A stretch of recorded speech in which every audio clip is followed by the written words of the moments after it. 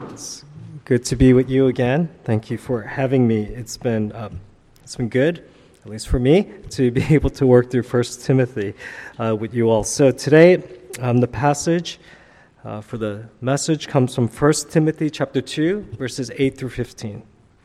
And it's found on page 991 of the Blue Pew Bible. Let me read this on our behalf.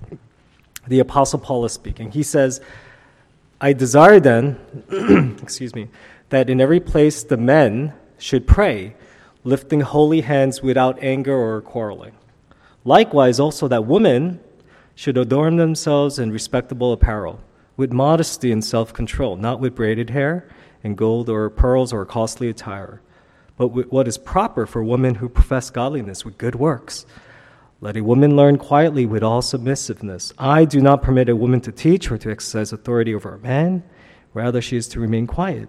For Adam was formed first, then Eve, and Adam was not deceived, but the woman was deceived and became a transgressor. Yet she will be saved through childbearing if they continue in faith and love and holiness with self-control. Well,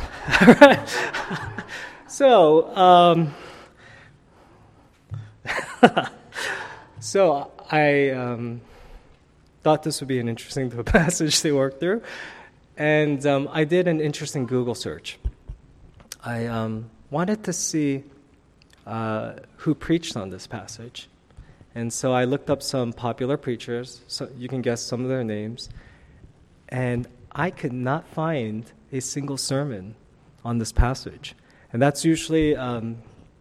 It's a sign. I don't know what it means, but it's a sign that for whatever reason, and I think we can understand why, this passage is not very popular to preach on.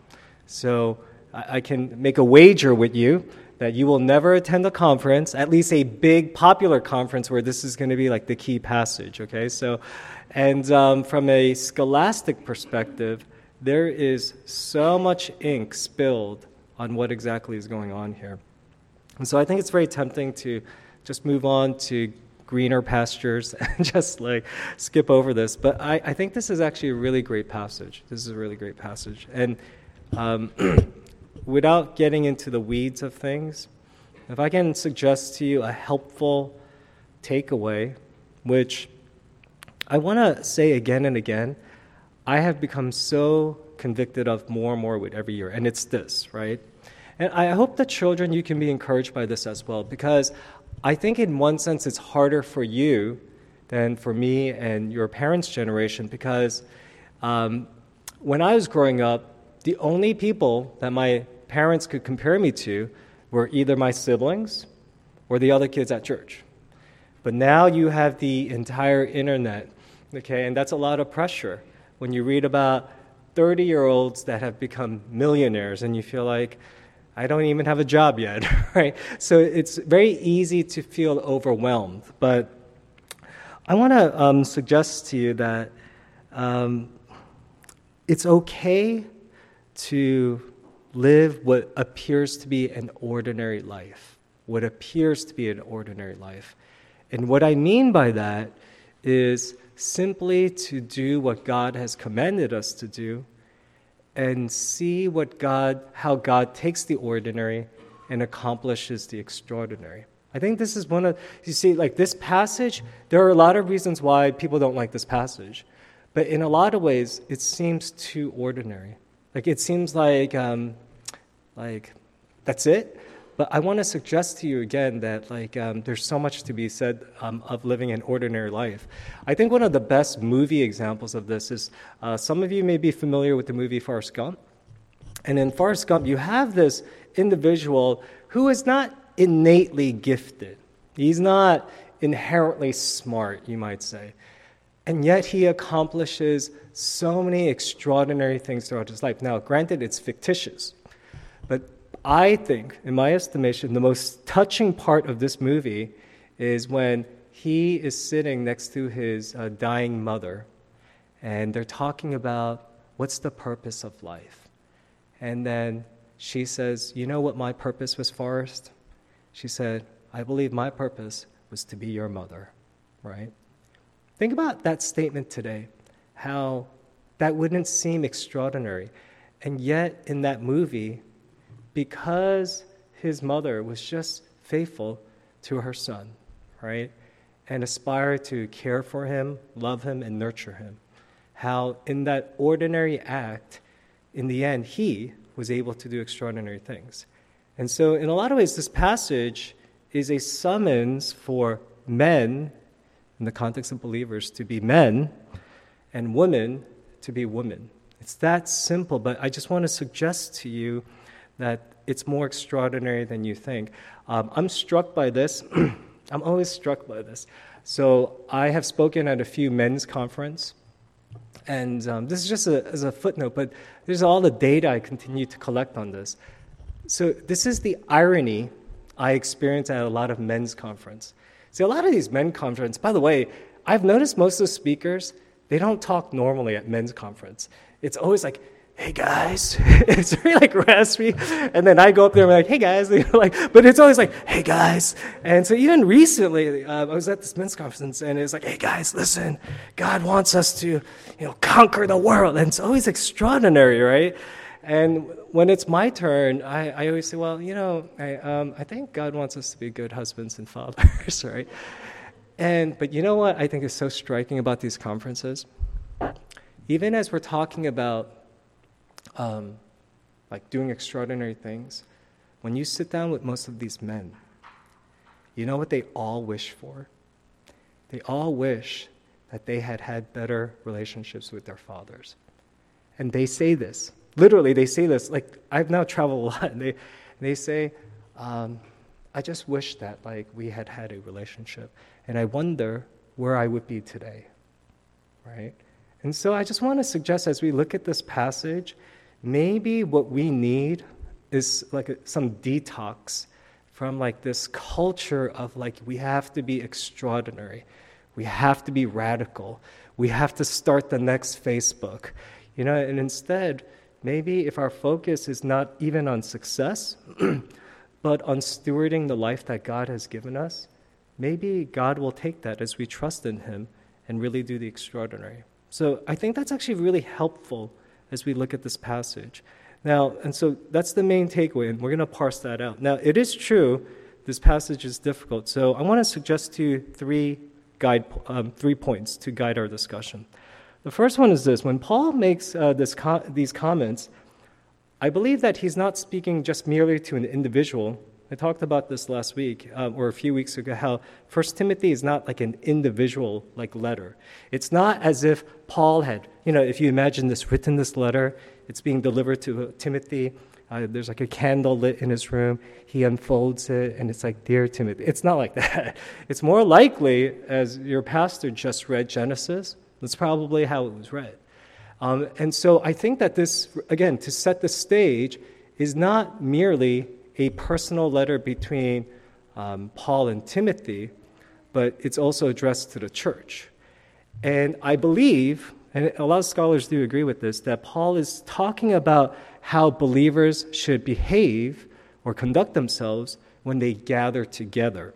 The reason why that's very important is, for instance, when Paul says, I do not permit a woman to have authority over a man, the wrong way to apply this is to suppose, well, I am a man of the Bible, and I do have a boss at work who's a female, so out of reverence for the Word of God, I won't submit to her. No, absolutely not. Absolutely not. This is not prescribing some general principle about how men and women are to interact in society, right? We want to be careful not to go beyond the Bible. This is talking specifically about how believers should conduct themselves when they gather together for worship. And there are some contextual clues for that. Consider this for a moment. Did you notice when Paul says, I want men, when they gather together, to lift holy hands without arguing? When does that happen when you are by yourself? Does that make sense?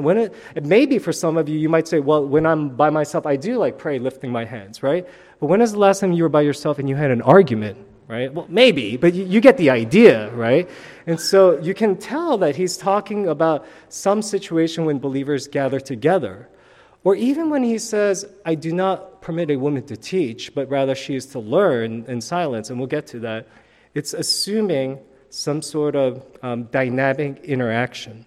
So I think that context is very important to keep in mind. That Paul is talking specifically about how believers are to conduct themselves when they gather together to worship, right? And again, when we interpret the Bible, we don't want to go beyond the Bible. We don't want to stretch it where we are actually teaching what the Bible doesn't. And so again, I think that's super helpful to keep in mind. Paul is addressing, again, for the sake of clarity, how believers should conduct themselves when they gather together for worship. And I would say probably for regular Sunday worship. You know, there are now complicated questions that come up.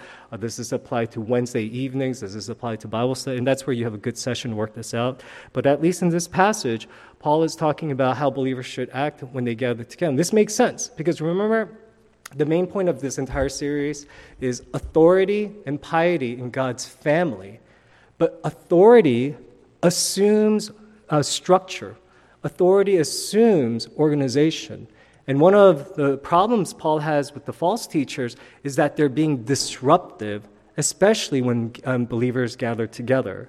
So this is the thing that Paul cares about, that there is a proper way for believers to conduct themselves when they gather together. And if I can read explicitly, in chapter 3, verse 15, this is what Paul says. If I delay, you may know how one ought to behave in the household of God. Okay, so that's pretty straightforward. Now, before we move on to the tough stuff, not that that wasn't tough, this is one thing to keep in mind. I know this sounds like a basic point, but this is really important to keep in mind because we can so easily we can so easily bring in our own ideas. Remember, the church is God's church. It's God's church. And that means that we're not free to do whatever we want with the church. Does that make sense? And this is why last week I brought out this point when Paul declared in like the verse right before, he says, I was appointed a preacher, apostle, and a teacher. He's saying, I'm not one of many opinions. This is such an important point. He's not saying, well, what do you think? What do you think? What do I think? He's saying, I am God's unique agent in history, both to proclaim the gospel and also to explain what the gospel means.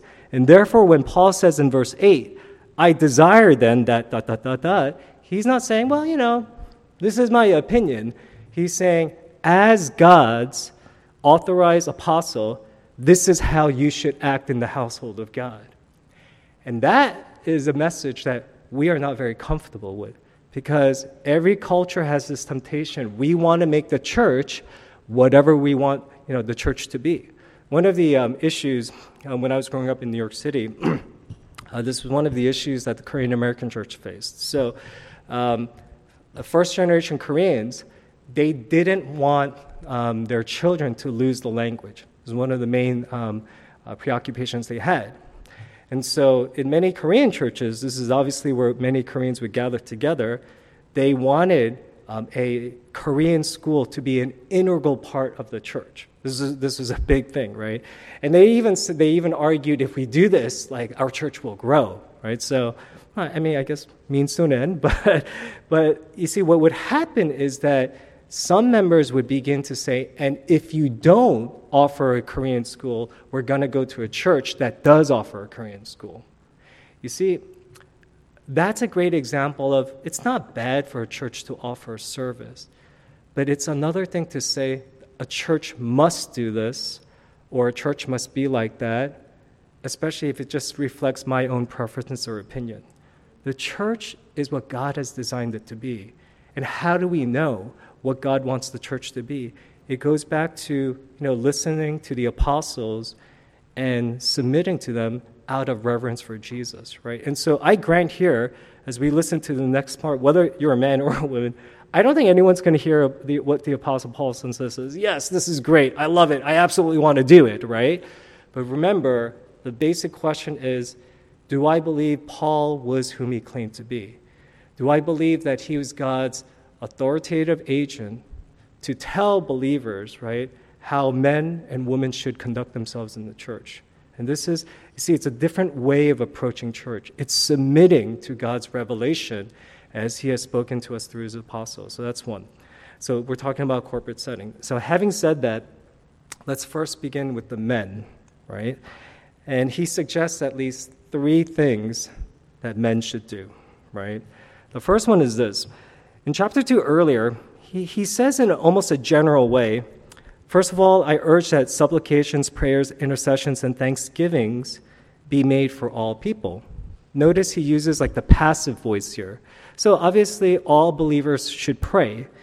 But then in verse 8, he specifies men, you might say, as the subject. He says, I desire then that in every place the men should pray.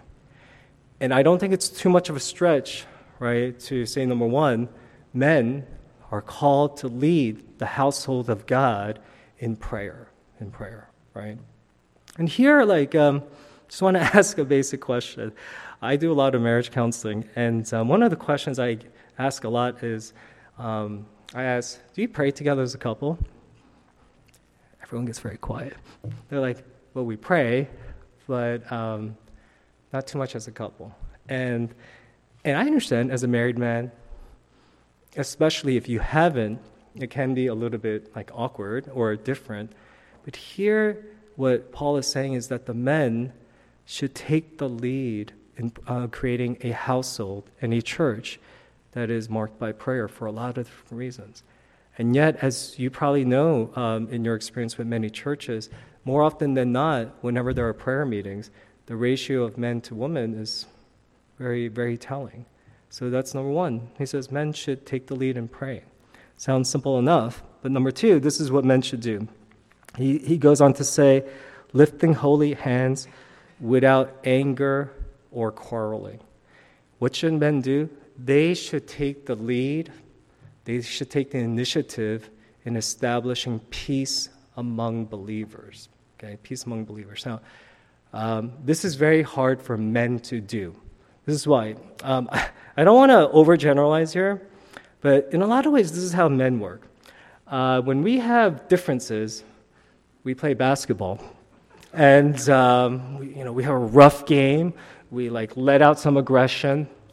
Someone that's been annoying you, elbow them in the face. But then after you walk off the court, you're fine. That's in a lot of ways we don't particularly, again, I don't mean to overgeneralize, but we don't like to talk it through too much, right? Even the other week, I was counseling this couple, and I was like, what's wrong? And she said, well, when my husband gets back from work, and clearly he's had some sort of conflict, right, with a colleague. So I asked him, honey, you want to talk about it? Most men are like, I'm fine. They don't want to talk about it, right? And so if that's true for them, in many situations, right, making peace is very difficult. It takes a lot of work. And let me add this layer. You notice how Paul says in every place? And so Paul knew this in his ministry. What's going on with many of the churches is that Jews and Gentiles are intermingling. What that means, if I can use contemporary language, is this. The church is becoming very diverse. And friends, let me tell you this. Okay, I totally believe that the church should be diverse. Absolutely. But anyone that says diversity is a beautiful and wonderful thing clearly does not have a diverse church. Okay? Let me tell you why. Well, I'm overstating it, but you get it. Diversity is right, but it is really, really difficult. Really, really difficult. Because, right, if I can give a personal example, there was this church I would speak at regularly, a very large Caucasian church. And they have the sweetest elderly ladies I've ever met. But without fail, at least in the first 2 years, I would always have one elderly woman come up to me after the message and say, my God, son, your English is very good. So I would stand there thinking, well, my Korean's not very good. So thank God my English is passable. And these things, differences come up. And what I'm getting at is that, that's more of a facetious example. But as you draw different cultures together, oh man, it gets really hard. during the past 2-3 years at our church is getting more diverse. This is what's going on at our church. So our church is really unique. 50% Democrat, 50% Republican, 50% liberal, 50% conservative. So basically all the liberals at my church think I'm super conservative. All the conservatives think I'm super liberal. Okay? And no one is happy. And so it's really, really difficult where when, different things happen in the news, someone is always unhappy that I did not say something. And someone is always unhappy that I did say something. And that's why, as the church reflects what Jesus has done. Like we say, oh, Jesus is bringing every tribe, tongue, and nation to himself. Isn't it a beautiful thing? Yes, but not really. It's really helpful when everyone just wants pepperoni pizza. That's helpful. It's different when everyone wants something different. And that's why in this context, do you see how that context really brings out this exhortation more, where Paul says, I desire that the men, you are very proactive about promoting peace. That's not something men, we naturally want to muddy ourselves in, right? But he's saying, as the church grows, right, it takes that much more work to establish a culture of peace. That's an amazing thing. And then the third thing is this. The third thing men are called to do is they are called to take the lead in teaching. Because as we've said in at least 1 Timothy, teaching represents authority. It means that, and the way God has established the household, in no universe does the Bible ever say men are superior to women. Not at all. Men and women equal in dignity, inherent in worth, absolutely, but different in function. And, I've always read this verse a little bit differently. This is one of the most controversial verses. But you see verse 13 and 14, I actually think the reading is very straightforward. Adam was formed first, then Eve. Now, do you really think that Paul is giving some Bible trivia right now? The kids, okay, who was formed first, Adam or Eve? Oh, Adam. No, obviously not. That's not what Paul is getting at. So when Paul says Adam was formed first, what's he getting at? He's using the same language as chapter 1 when he says, I am the first or the foremost of sinners. What Paul is getting at is not that Adam is superior, but within the household of God, God had established him to be first. That is to have authority in the family, and so to, eldership. But let's go on. And then verse 14, this is what Paul is saying. Adam was not deceived, but the woman was deceived and became a transgressor. So the way a lot of people have read this is in a very ontological way. And so many scholars have said, you see, this is the problem with the Apostle Paul. He thought lowly of women. And what he's saying here is that women are so gullible, right? And look, woman, she was the transgressor. But anyone that has lived life, who is more gullible? Men or women? It's definitely not that. And I think that this is actually an indictment against men. Look at verse 14 one more time. Adam was not deceived, meaning he knew that the serpent was wrong. You see that? It's like this. I have 2 boys. They're 2 years apart. One day, when they were very young, I discovered them in the pantry. Okay, and they had lots of Oreos everywhere. Okay, so I said, "Oh my goodness!" All right, I said, "Did I not say you guys were not allowed to have cookies?" And the younger one was like, "Daddy, I thought you meant chocolate chip cookies, right?" And the older one was like, "Yeah." And so I was like, "Okay, you guys are both in big trouble." But I said to the older one, "You're in really big trouble," because the younger one genuinely did not know. He's very he's just like, I just thought you meant chocolate chip cookies. But the older one, I said, you knew, didn't you? Right? He goes, yeah, I did. And so even though you knew, you still disobeyed. He goes, yes. You see, when you read verse 14 and it says, Adam was not deceived, and yet he still sinned, Like, that's the problem.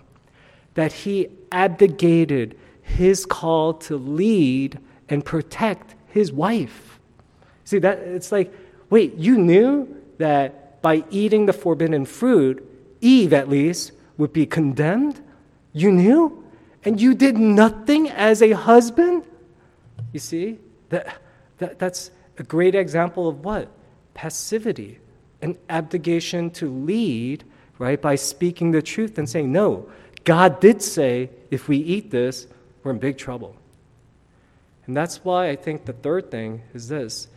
Men are called to lead, particularly in preserving and promoting the truth of God, right? And this is what many men say. They say, well, that's just not my thing. I'm not good at teaching, or I can maybe teach my boy how to throw a baseball, but that's not my thing, right? And you see, by arguing in that way, you're making the same mistake that a lot of liberals make about this passage, because they argue that, who should teach? People should teach on the basis of solely ability. That's actually not the case. Here, we are called to lead because we are called to lead. We have a position that we have to fulfill. And I want to just encourage the men in this way. I would not be too discouraged if you're like, well, I just, I wouldn't be too intimidated. Although I do understand why at your church you might be a little intimidated. You do have certain forces of theological nature. But all right. But having said that, right, I would not be too concerned. This is why. You know what, children? They don't actually need the best teacher in the world, but they need to know what your heart is passionate about. They do. And if I can give you just one more immigrant example. I'm second-generation immigrant, and my parents obviously did not speak English well. So when they would try to teach me English, it was literally the blind leading the blind. It was pretty bad. I'm like, that's not what my school teacher said. But it was a really blind leading the blind. But you know why it worked? Whatever ability they had or didn't have, you could tell that this was really important to them. You see, men, right? What happened in the Garden of Eve is ultimately not a failure on the part of women. It was a failure on the part of men. That we had abdicated our call to lead, especially by preserving and promoting the Word of God. And so that's what Paul says here. And this is, again, the overall challenge I want to give to you. It's this. Whether something feels natural to you, right, as men, to lead the church in prayer, to facilitate a culture of peace, to be the main teachers, right? To promote and to preserve and promote, whether that comes naturally, is secondary to obeying God as he has revealed himself through the Apostle Paul.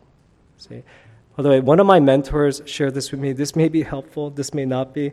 I have found it very helpful. If it's not, please disregard. But he has given me this really helpful rule in life. He said, Paul, in most situations, I think about what I naturally want to do, and I do the opposite. I've thought about, is that simply another way of saying dying to yourself and living for Jesus? Where men, again, you may feel like, again, I don't want to pray because my prayers are not eloquent. I don't want to get involved, like, oh, that's messy. I don't like getting involved with messiness. Or, I don't want to teach or whatever. Whatever you want is secondary to our desire to what? Glorify and honor God in all of our lives. And this is what the Bible has said. When believers gather together, this is what men should do, right? And I hope that you would take that to heart. Now, having said that to the men, this is what Paul, the apostle, not Paul John, says, okay? Just keep in mind, I'm just the messenger. I always want to underscore this. He says at least three things. And again, we're talking about liturgical context. This isn't to say that there aren't any personal applications, but three things very quickly. One, Paul says that women should be particularly just thoughtful about their attire. There's no way to circumvent it. Paul says, likewise, I want the women to adorn themselves in respectable apparel, clothes. Modesty, self-control, not with braided hair, gold or pearls or costly attire, but what is proper for women. Now, again, the reason why I underscore, so does this mean you can never braid your hair? Does this mean you can never like wear costly attire? Like, God forbid, at a wedding? Yeah, of course. We're talking about in the context especially of when believers gather together, right?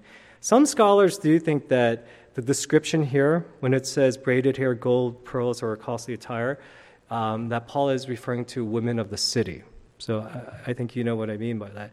And he's saying we should dress in a way that's very thoughtful, particularly when believers gather together. And, like, not to dwell on it too much, I think that is actually a very helpful rule of thumb, right? Just to dress with wisdom, right? And whatever that might mean. So that's number one. Second thing is this. When Paul says, I do not permit a woman to teach or to exercise authority over a man, right? I'm sorry, verse 11. Let's first read verse 11. Let a woman learn quietly with all submissiveness. I wish Paul had just stopped there. Do you know why? It's ambiguous enough where we have been like, let's ask Paul when we're in heaven. Move on. Right? Unfortunately, he says, all right, let me clarify, okay? So after saying, let a woman learn quietly with all submissiveness, he says, I don't permit a woman to teach or to exercise authority over a man. Rather, she is to remain quiet. Again, we're talking about a liturgical context. And this is a point that I have reiterated throughout this series, that for Paul, having authority and teaching are two sides of the same coin. Do you remember chapter 1? The whole thing about the false teachers is Paul wasn't just saying, hey, their teaching is bad. He was saying they don't have authority in the family of God. See, this is a very important point. And so when women tend to read this passage, they're like, oh wait, so are you saying like women can't be teachers? They can't be seminary? No, absolutely not. I think what Paul is saying here is actually pretty clear. He's saying here that when believers gather together, right, preachers should be men. Now this is a really, really, really hard teaching. Really, really hard teaching. And I teach this at seminary, and every year I get asked this question. A student raises his hand and begins in this way. He says, Dr. John, it's always very forceful. Dr. John, my dad's a pastor, and I know where this is going. And my mom's a pastor. And they've been faithful pastors for 30, 40 years, right? And they have sacrificed so much. So are you saying that my mom has been living in disobedience for 30, 40 years? And usually I'm like, I think it's time to take a break. But it's a very hard question where I'm like, well, listen, I think that we have all struggled with different things for many different years. And I don't want to overstate this. All I'm saying is that in this passage, like, what do you make of this passage? That's usually what I say. How do you read this passage? And the reason why I try to draw their attention to this passage is this. The reason why I think this topic is important, I think it was D.A. Carson and Tim Keller. They were asked a really interesting question, and it went along these lines. They were asked, would you attend a church where women are the preachers? So they were asked that question. Their response was basically the same response I give to most of my students. They basically said this. It's not so much the question of whether women are preachers. That's actually, in one sense, a secondary concern. My question has more to do with how they read their Bible. Does everyone understand that? Because, admittedly, for a lot of different reasons, we don't have time to get into it right now. This is a hard passage. But you know what? There are a lot of hard passages in the Bible. So what are you going to do whenever you come across a hard passage?